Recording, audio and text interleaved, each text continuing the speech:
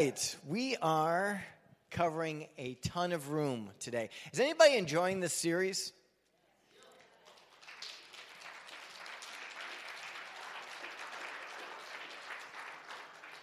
Anybody feeling like you're learning anything? All right. So we are in session 8 of the Our Story series, and we're going to be talking about the United Kingdom of Israel.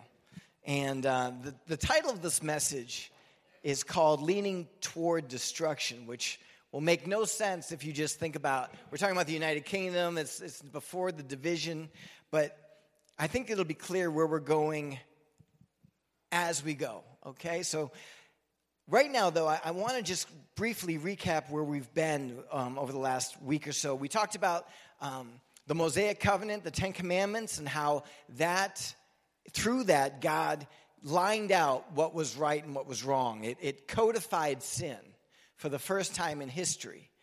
And in creating a code of what sin was, then God could pay for that sin through sacrifice more effectively. There was sacrifice since Adam, and it did pay for sin. The first thing God did was sacrifice after the fall of Adam and Eve, but it is only after the codifying of sin that the breadth of sin could be paid for and moved off of people so that God could dwell with them. And that's why the tabernacle was instituted. And we talked about the tabernacle last week, the way it was designed. Was anyone surprised that there was a cross in the tabernacle? Was that kind of cool? That God, in the Old Testament even, was saving through the cross, and the furniture, and literally it's the furniture of the tabernacle made a cross. And starts off with the brazen altar where the sacrifices were made. That's death, and that's where the sins were paid for. And then that blood was carried back into the Holy of Holies and sprinkled on the altar of the ark, on the mercy seat of the ark, and paid for our sins there. And we see the New Testament tabernacle experience in Acts 2:38, where it says that we're to repent of our sins, we're to be baptized, we're to be filled with the Holy Spirit. That is the New Testament tabernacle, and we all get to experience it. So that's the 3-second review. And now we're going to go into the 23-hour lecture. No, I'm just kidding. Today we are going to talk about, though, the conquest of Canaan and the United Kingdom of Israel established in Canaan there, and along with that, the weakness of humanity. So Israel is after the coming of the covenant, after the making of the Ten Commandments, and God's people saying, yes, we want to live in that covenant with you. God makes, for the first time in history, a people that are his. This is important because before that, it was just a family. It was Abraham and his children. It was the God of Abraham, Isaac, and Jacob, right? And then out of Jacob comes the 12 tribes. And God is more the God of a family. But after that point, he becomes the God of a nation. He becomes the God of a people. And so for the first time since Adam and Eve, God had a people who were his. Everybody following me?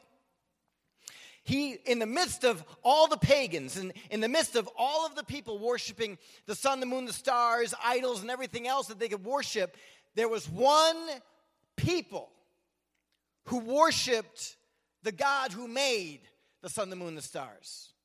The God who created all things and breathed life into humanity. There was one people that worshiped him. And those people now were going to go and take possession of a land that was theirs. Now, I want you to understand this very, very important point. There are people who criticize God because of the nature of the conquest of Canaan. People will say that God is in favor of genocide, and I want you to understand that he is not. Scripture says very clearly that God said this. God said this to Moses as they're getting ready to go and take Canaan land. Because there's people that live there, right? And God does say, basically that you've got to push them out. You've got to get them out. And if they won't go, then you're going to have to war with them and you're going to have to destroy that people. And the reason is this, and I want you to understand this point here. God was not about genocide. God was not about just killing people. He said, I will send my terror ahead of you and throw into confusion every nation you encounter. I will make all your enemies turn their backs and run. I will send hornets ahead of you and drive the Hittites, Canaanites, and Hivites out of your way. Literally, God, before he ever sent the people of Israel to go fight, he was trying to push the people out through fear of the people coming, and the real problems of hornets and other animal portions of creation, pushing them out. And if they refused to go, then they would have to fight. But the reason, and I want you to understand this, a lot of people will ask why. Why did God do this? The reason that God had to clear the way and push those people out of the land is because God needed to be able to maintain something. He needed to be able to maintain pure worship. Because the reality is this, the Lord is continually warning the nation of Israel, don't get hooked up with all of the pagan nations around you, because they will lead you into sin. You start marrying the pretty little Canaanite girl that lives next door, she is going to lead you into idolatry. And that is going to cause you to walk away from me, and that is going to produce all kinds of problems in your life. The reason that preserving proper worship is so essential is because God is trying to do more. Hear me. God is trying to do more than just simply have a people in the earth, just simply a nation to call his own. He is trying to redeem humanity. The whole purpose of the nation of Israel was to create a nation of worshipers so that God himself could come and put on flesh as a member of that worshiping nation and take the sins of the world upon him on the cross and die for us. So that you could be Jew, you could be Jewish, you could be African American, you could be Latin American, you could be Polish, you could be Norwegian, you could be German, you could be Colombian, you could be anything. And you could be saved. Because it wasn't about being a Jew or being a Gentile. It was about being human. That's where God really wanted to go. But in order for God to be able to reach into the world and save us, he needed to have a people, the Jewish people, who would first be his, to be able to create that environment where he could come and save us. And because of that, God does choose this nation. And God appoints Moses to first lead them. And then as Moses passes, Joshua, Moses' young mentee, his partner, his protege, shall we say, he is then entrusted with the leadership of Israel. And Joshua leads Israel across Jordan into Canaan and begins to quickly have victories. How many of y'all know the story of Jericho? Even those of us who were not raised in church have heard at least of Jericho. Jericho was a huge city right across from the Jordan. And God literally brought Israel into conflict right away with the largest city along the Jordan River to right away establish that he was going to be the one that would fight for Israel. He does this by a great victory that's not won by just swords and shields. He tells the people of Israel to march around the walls 7 times. Jericho had huge walls. They say the excavation of them today, I've heard that you have walls that are 30 feet thick, that they say went up as high as about 50 feet. Those huge walls were impregnable. They were impossible to get past for just some average army. So they marched around the walls, like God said, for 6 days. And on the 7th day, God said, blow the trumpets and shout. and I will bring the victory. And when the people of Israel marched around that wall 7 times that day and blew the trumpets and shouted, God brought the walls down. And there was a great victory in Jericho. The people's faith was high. We're going to see God's promises come to pass. All these things, all the things we've gone through, these 40 years in the desert, all the problems that we've had, all of these things are now behind us. Now we're going to go on and have great victory. We're going to see God's promises come to pass. And then they came up against Ai. Ai is this little town, probably a few hundred people. And they go and they only send a couple thousand men to go fight against Ai. We don't actually know how large Ai is, but we know it was significantly smaller than Jericho, the major city. And yet, the thousands that we sent in to fight against this little town of Ai get whooped. And the people are like, what is going on? And so the people are obviously upset, and Joshua's upset. He goes to the Lord, he's like, what is going on? And he says this, the Lord says to him, someone has taken the devoted things.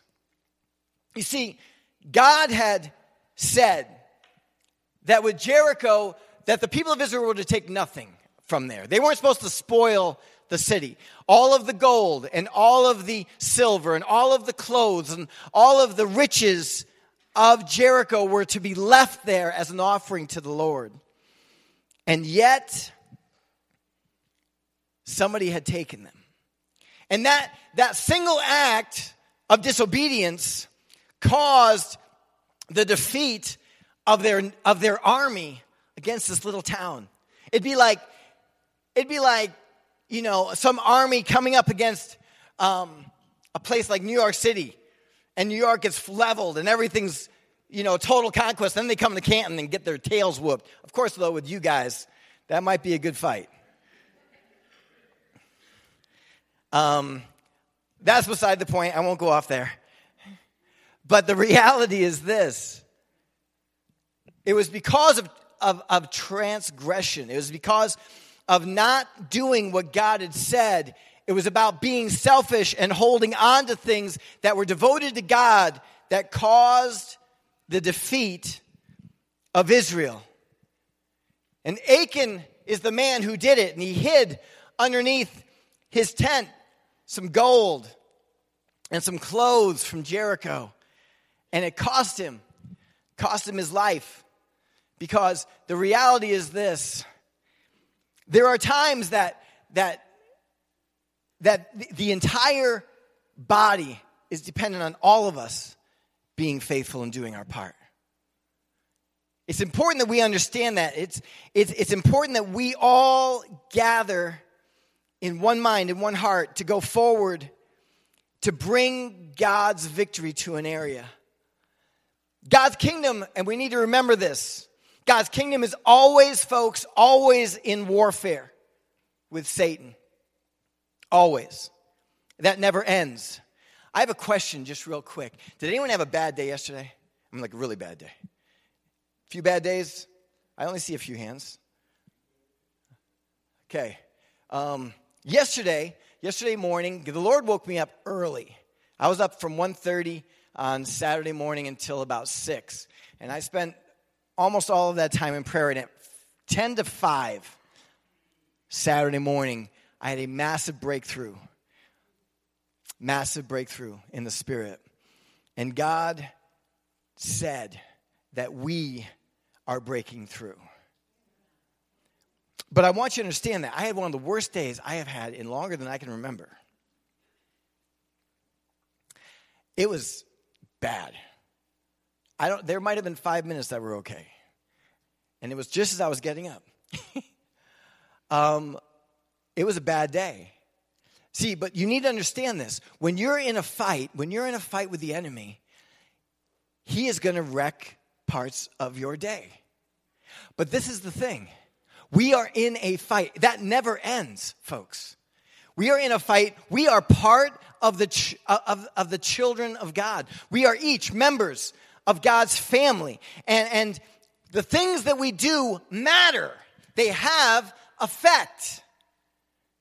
If I hadn't got up at 1:30, because how many of y'all know I did not want to get up at 1:30?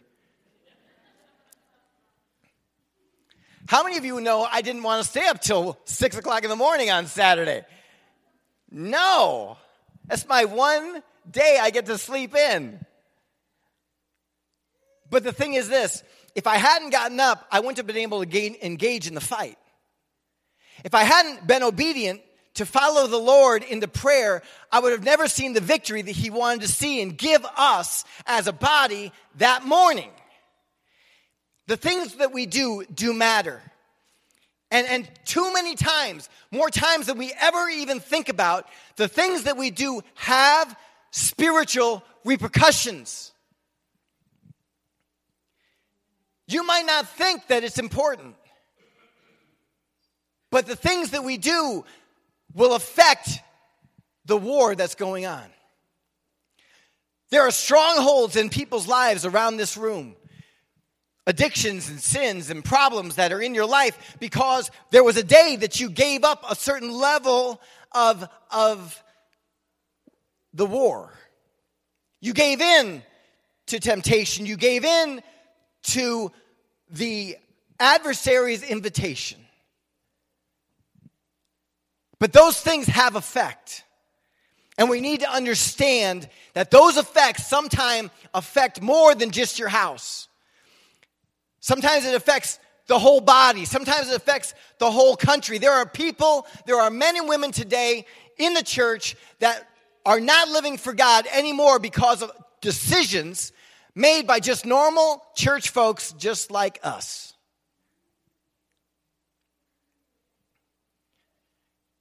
I can't even tell you how many times I've met somebody that said I used to go to that church. But then the next sentence, thank you, Brad, it was like you're thinking my thoughts. But sadly, the next sentence usually is, yeah, I used to go there, but this person XYZ. What we do has massive impact. We are always, folks, in a war. And the enemy is always trying to use you to get on somebody else. He's always trying to use us against each other. He's always trying to pit the husband against the wife and the children against the parents and friends against each other, because if he can create division, then we can't stand together. We have got to understand that what we do matters. We are in a spiritual battle. We have got to begin to understand that every moment of our lives is engaged in that battle. And if we are not aware of it, we will make stupid decisions. That's why we watch some of the things we watch. That's why we do some of the things we do. Because we've diminished in our own mind that we're not really in a battle. Oh, this doesn't matter. My brothers and sisters, everything you do affects the battle one way or the other. You are either building the kingdom of God, or you are building, hear me now, I'm about to tell you why you go through some of the trials you go through, some of the problems that happen. We're either building the kingdom of God, or we're building things that God's going to have to destroy in our own lives. We are in a battle. And I want to say this. This might hurt a little bit. This is what pastors do. We're kind of like doctors. Give you a little shot. It hurts. I hate shots. When I was a senior in high school, I was captain of the football team. Literally, the doctor, I needed an immunization to play football. The doctor chased me around his table for like 3 minutes. Until my mother came in. And Mom's only that tall, but she's like, you're taking this shot. I'm like, Mama? She's like, you're taking it. I'm like, all right, Mama. Sometimes I'm like a doctor. I'm going to give you a shot. It's going to hurt a little bit. But I want you to hear me. If you're not in a fight, if you are not in a fight, you are probably not a threat. And if you're not a threat, that means that Satan's got you exactly where he wants you. Neutralized. Off to the side. ineffective. We've got to be fighting. We've got to be fighting. God moves, and he moves through the nation. After they get that rebellion, that selfishness taken care of, the war just continues. But the thing is that the results were that God's people were consistently victorious. God gives them the promised land. And Joshua, in his farewell address, says some of the most famous words in Scripture. Joshua chapter 24, verse 15 says, "But if serving the Lord seems undesirable to you, then choose for yourselves this day whom you will serve. Whether the gods of your ancestors served beyond the Euphrates, or the gods of the Amorites in whose land you are living. But as for me and my house, we will serve the Lord." The kingdom of Israel is established, and God's people in earth have a place to dwell. And they are to reflect God in culture, in a culture of justice and blessing. And for the first time, like I said, since Adam and Eve, God had a place, a location that was his in the earth. First time since the garden. It's incredible to me. This is all a new thing. But one thing didn't change. And that is the human propensity towards self-destruction. The kingdom of Israel is established, but humans didn't change. God had a place in the world, but he didn't often have a place in our hearts.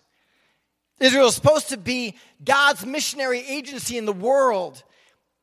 Listen to this. This is crazy. Deuteronomy chapter 4, verses 5 through 9. A lot of us think of the Jews as being totally isolated and undealing, untouched by the world around them. But I want you to listen to God's plan. "See, I have taught you decrees and laws as the Lord my God commanded me." This is Moses speaking to the nation of Israel. "So that you may follow them in the land that you are entering to take possession of it. Observe them carefully. For this will show your wisdom and understanding," hear this, "to the nations, who will hear about all these decrees and say, 'Surely this great nation is wise and understanding people.' For what other nation is so great as to have their gods near them in the way that the Lord our God is near to us whenever we pray to him? And what other nation is so great as to have such righteous decrees and laws as this body of laws I am now setting before you today? Only be careful and watch yourselves closely, so that you do not forget the things your eyes have seen, or let them fade from your heart as long as you live. Teach them to your children and to your children's children after them." He tells them not to forget. And yet that's exactly what they did. They forgot. And from this point forward, I want you to understand this. I'm going to sum up the entire history of Israel right now. Are you ready? They go from being a people who's faithful to God and blessed, goes faithful to blessed. And then their blessing makes them lazy. And then they forget. They forget God and his provision, and they backslide. And they leave God, they leave his word, they leave their faithfulness to him. And then that removes the blessing. So then they become oppressed by other people. And then in the midst of their oppression, they realize that they've messed up. And they repent. And they go, "God, we need you." And so God comes to their rescue. And then they get blessed. And then they're faithful. And then they get blessed. And then they backslide. And then they become oppressed. And then they repent. And it keeps on going, literally, through the entire history of the Old Testament. It starts here with the judges. It goes on with the kings. And I'm just going to sum all this up in the next few minutes. Band, I think I'm going to be about 10 more minutes, just so you know. The judges were a time, it says in Judges 21:25, it says, in those days there was no king in Israel. Everyone did what was right in their own eyes. With no real leader, the people forgot about the Lord. And they just begin to live their lives. You see, a real leader, guys, a real leader always brings you back to God, His Word, and His worship. I want you to understand that that's why God created the office of pastor. I am here to be a real leader that points you to God and leads you to look at Him and observe His Word and worship and make sure that your focus stays there, that you're not just living life, but that you continually are redirecting and focusing yourself on Him. That's what a real leader does. That's why God gave you Pastor Glenn as your senior pastor here for 40 years, and Pastor Arlen as his assistant for 40 years, and their wives and the elders of this church served you and point the way to God. That is the reason for the ministry of the church in the pastoral office. It's to keep you on track with God so that you're blessed. But when we walk away, this is why it's also important to stay connected to the body of Christ, because when you walk away and you have no real leader, too often we're walking away from God, His principles, His purposes for our lives, and we begin to slide away from the things that once saved us. And after a time, hopefully that person cries out. Because that's what would happen with Israel. They would go and they would be left on their own with no real leader, and they'd backslide. And then they'd come under oppression, and they'd have the Hittites or later on it'd be the Hivites or any number of nations around them who would be oppressing them in the moment. And then they'd realize that they've walked away from God, and they'd cry out to Him. And He would send a judge. And this little book of Judges has some of the most famous people in all of the Bible in it. In this little book of Judges, there are prophets and warriors. Is really the two extremes of what they are. But you have people like Deborah, who's the first prophetess who's mentioned outside of Miriam, Moses' sister.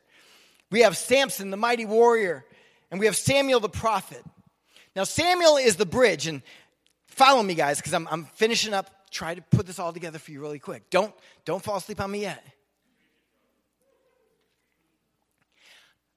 Samuel is the bridge between the judges and the kings. The people of Israel wanted to be like every other nation with a king. They didn't want to just simply have God be their leader. They wanted to have a person to go out and fight their battles and all those things, just like all the other nations. And so God finally relents and says, okay, go and get Saul and anoint him to be king over Israel. And Saul, guys, for all the stories that you may have heard about Saul, Saul is amazing. Saul is physically incredible. He has an amazing physical presence. He's handsome. He's tall, something I know nothing about. Literally, the Bible says that he's head and shoulders above everybody else. He becomes an incredible warrior, and he reigns over Israel for 40 years. But I want you to hear me. Saul had character issues. It seems that he was very insecure, as he's always trying to look to the approval of others and not the approval of God.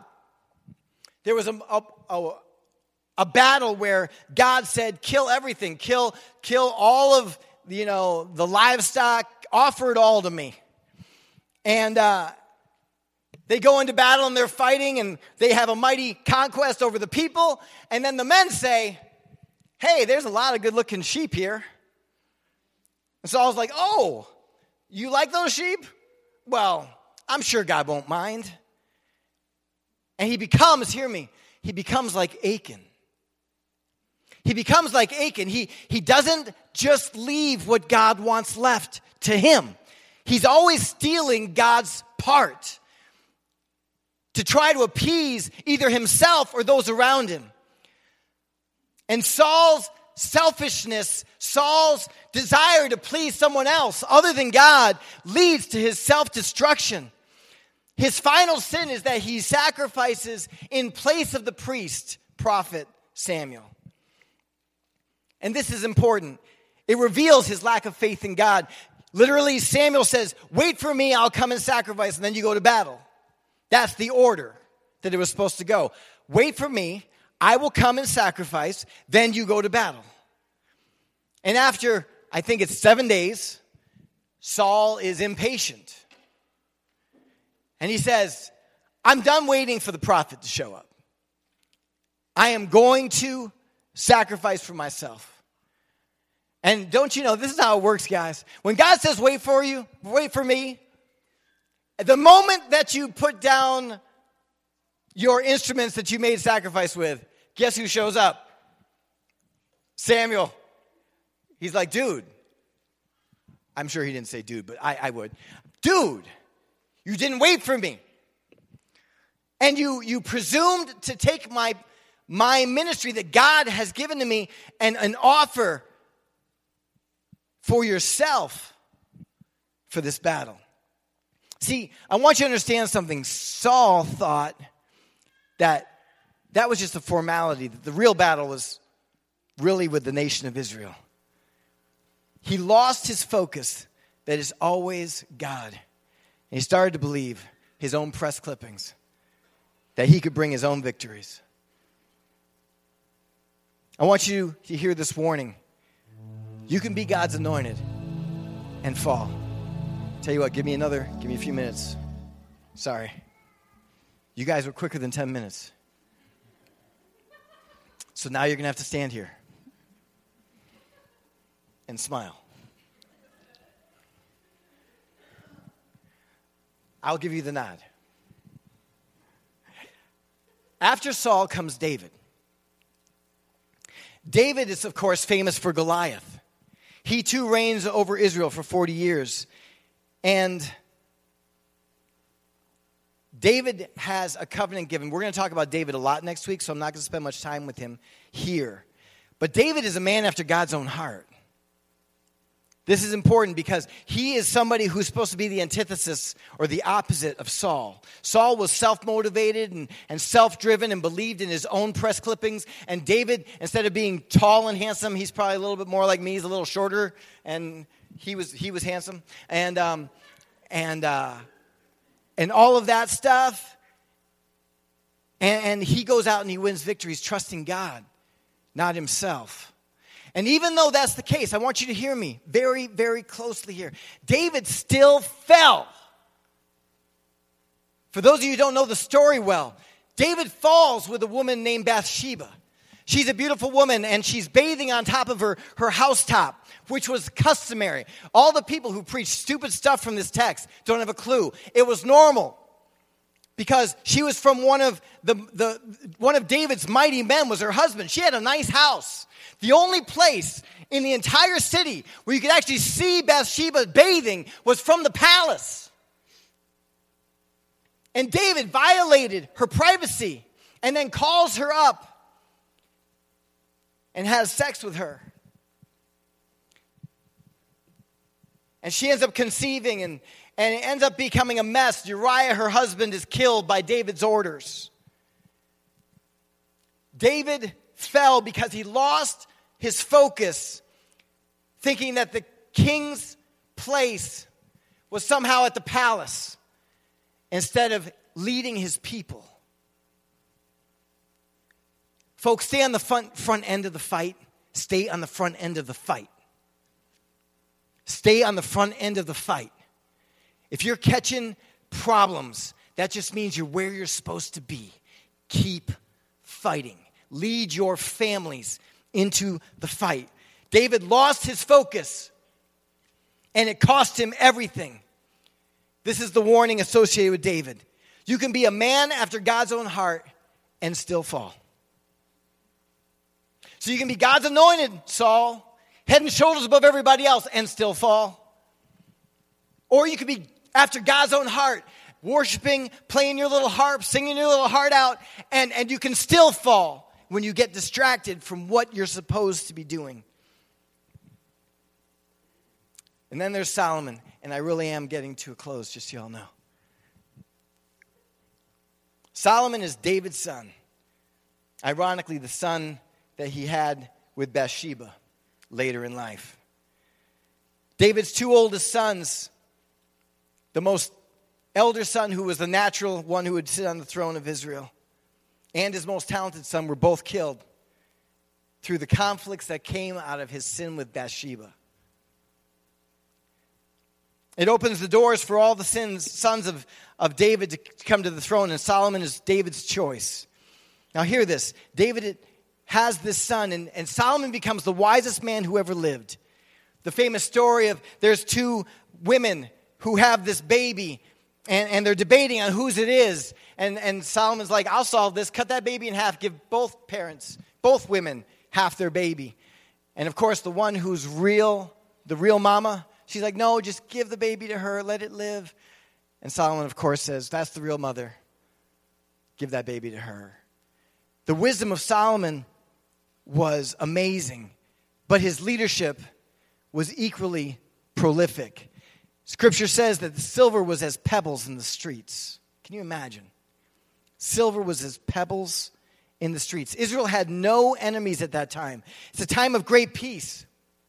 They build the temple where God is worshipped, and the Queen of Sheba comes up because she heard of the amazing place that he was creating in Israel. And she comes and she sees it, and she says, quoting Scripture, the half had not been told of the wonders of this great nation. But see, Solomon had two major issues. First of all, folks, and you need to hear this, and I'm wrapping up for real. The first is that he tried to secure his own kingdom politically.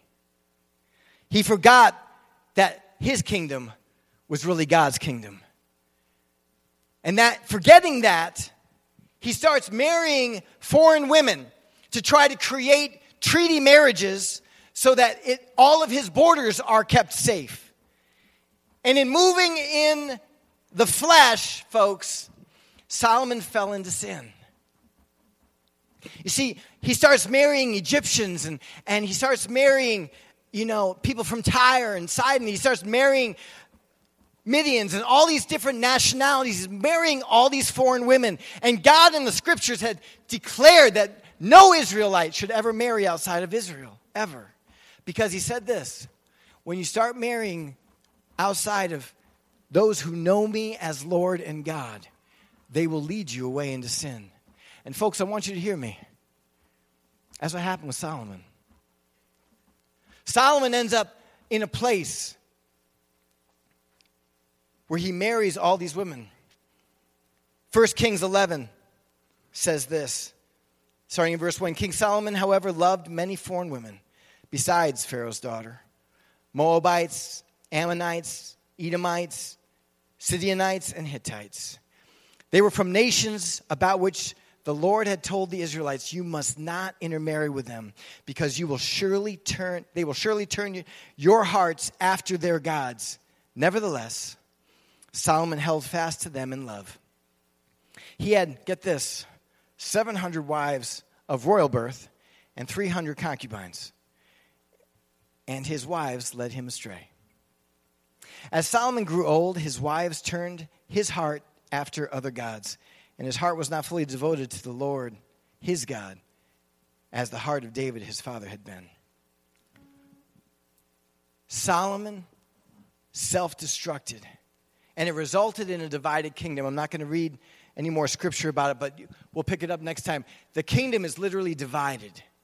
It's literally separated to where there's two nations of Israel now. There's the nation of Israel made up of 10 tribes, and then the nation of Judah made up of Judah and Benjamin. That's it. The kingdom is taken and divided because he did not follow the Lord.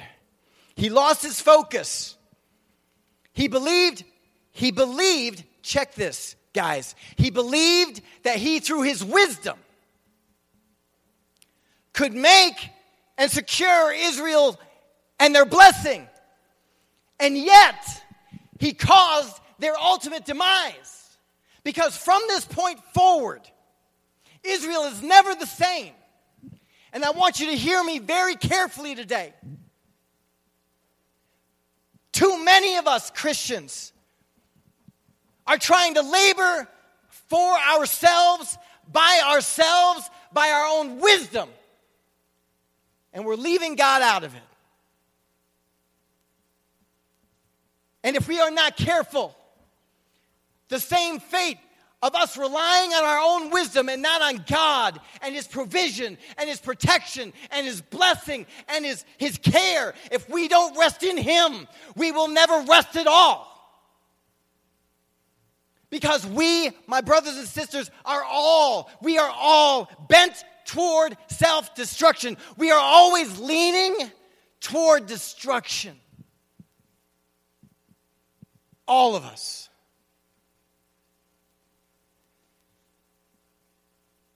You can be the wisest man who's ever lived. And when you start believing that you can do it yourself, you are on your way to destroying yourself and your family and all that's important to you.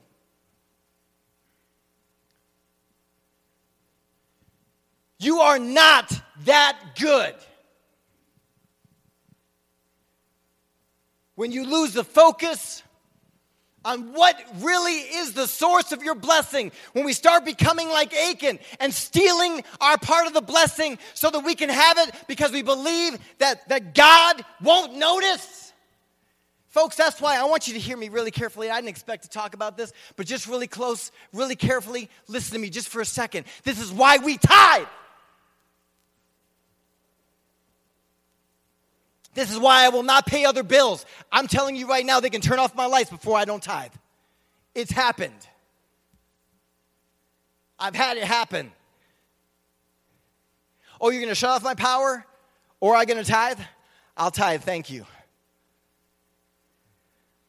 Because the reality is this, I will not be Achan. I will not steal God's part, hoping that He'll still bless me. Because in the end, it will kill you. And if you're not tithing, all that means is you have a misunderstanding of your source. You think it's you. It ain't.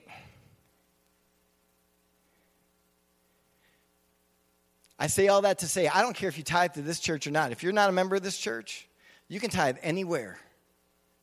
But you better tithe. Because it shows God. It's worship. It gives Him what is His.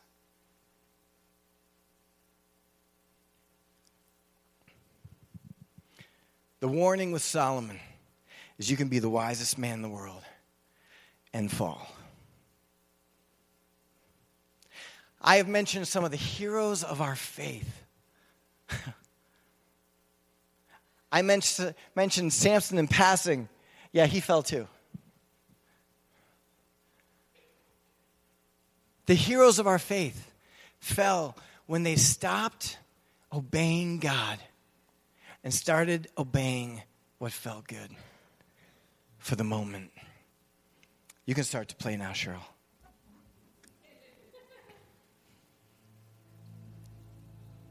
Folks, the history of the nation of Israel illustrates our natural leaning toward destruction. When I mention all these names that you know from Scripture, every one of them ends with the same story. Because of the sin of this person, there's repercussions. What caused them to fall? The answers vary. For Saul, it was pride and insecurity. For David, it was women. For Solomon, it was lots of women. But in the end, really all it was, they stopped being faithful to God. Hear me. They stopped being faithful to God. They stopped obeying His word. They started doing what felt good now rather than what would please God later.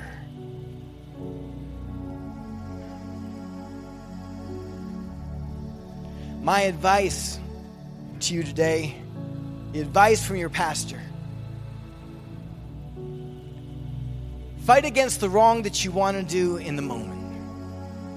to remain faithful to God and His work in your life. Because, folks, listen to me. That choice to stay faithful and walk the line with Him according to His word, according to His purposes, according to the truth that you know, that is the place of blessing and of peace. Deuteronomy 30, the very end of the book, and I'm closing. Verse 19. This is really what I feel like you need to hear today.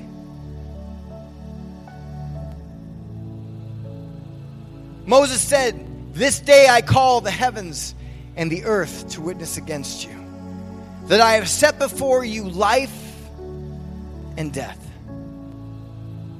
blessing and curses. Now choose life so that you and your children may live." Folks, today as your pastor, someone who loves you and prays for you, someone who dreams about the things that God wants to do through us, as someone who wars for you on my knees and beats up enemy spirits that are trying to invade your life and trying to cut things out of you that God's trying to birth in you. This pastor who loves you says right now, I give you a choice between life and death, between blessings and curses. Choose life. Choose life. Choose to obey Him. Let's pray. Father, I thank you that you give us choice. I thank you that I thank you for the fight. I thank you that it's not always easy to live for you. It's not always easy to choose to do right, but I thank you that you give us the opportunity to choose, because you want us to choose life. The way to death is easy. The way to destruction is wide, and many there are that will follow it, Scripture says. But few there be that would choose the narrow way. Lord, let us be those who choose life and blessing. By the power of the name of Jesus right now, I declare your blessing, Lord, over your people. And I loose them right now from the things that would constrain their thinking and the problems that, Lord God, would cause them to choose things other than you, and the temptations that would draw them out of purity and into darkness. I break those things, Lord God. And I just pray this, Lord, in the moment that they're tempted, because temptation's going to come, I pray that they remember that they choose life. That they stay tight with you,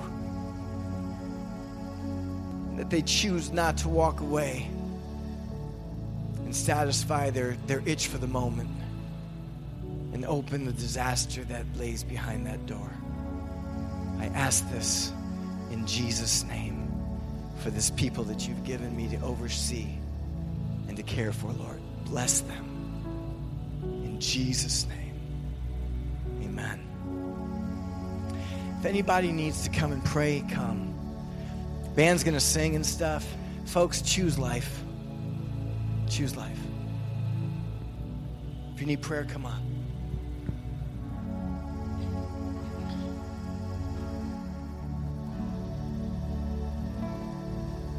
Come to the altar.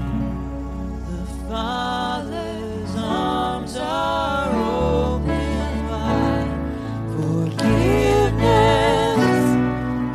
Bought with the precious blood of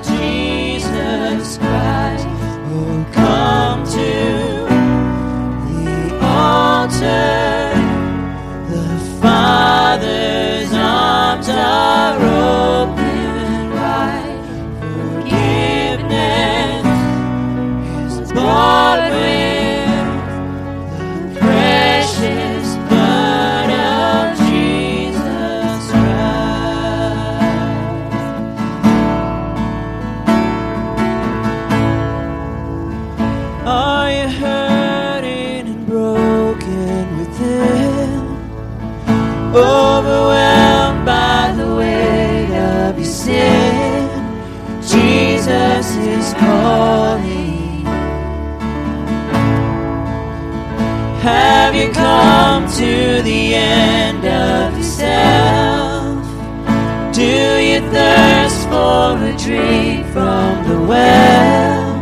Jesus is calling.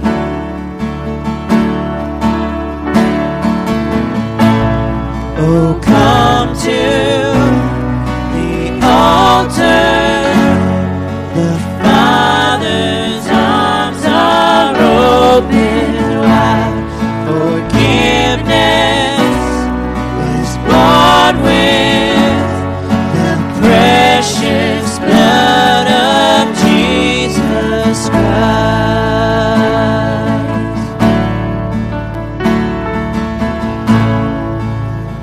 Leave behind your regrets and mistakes. Come today, there's no reason to wait. Jesus is calling. Bring your sorrows and trade them for joy. From the ashes a new life is born. Jesus is calling. Oh, come to the altar.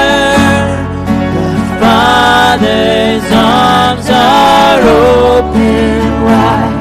Forgiveness was bought with the precious blood of Jesus Christ. Oh, come to the altar. The Father's arms are open wide. Forgiveness is bought with the precious blood of Jesus Christ.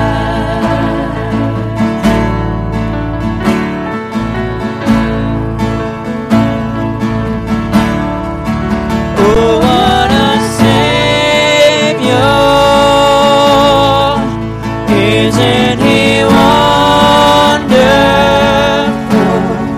Sing hallelujah. Christ is risen. Bow down before Him, for He is Lord of all. Sing hallelujah. Christ is risen. Oh, what a Savior. Isn't He wonderful? Sing hallelujah. Christ is risen. Bow down before Him, for He is Lord of all. Sing hallelujah. Christ is risen.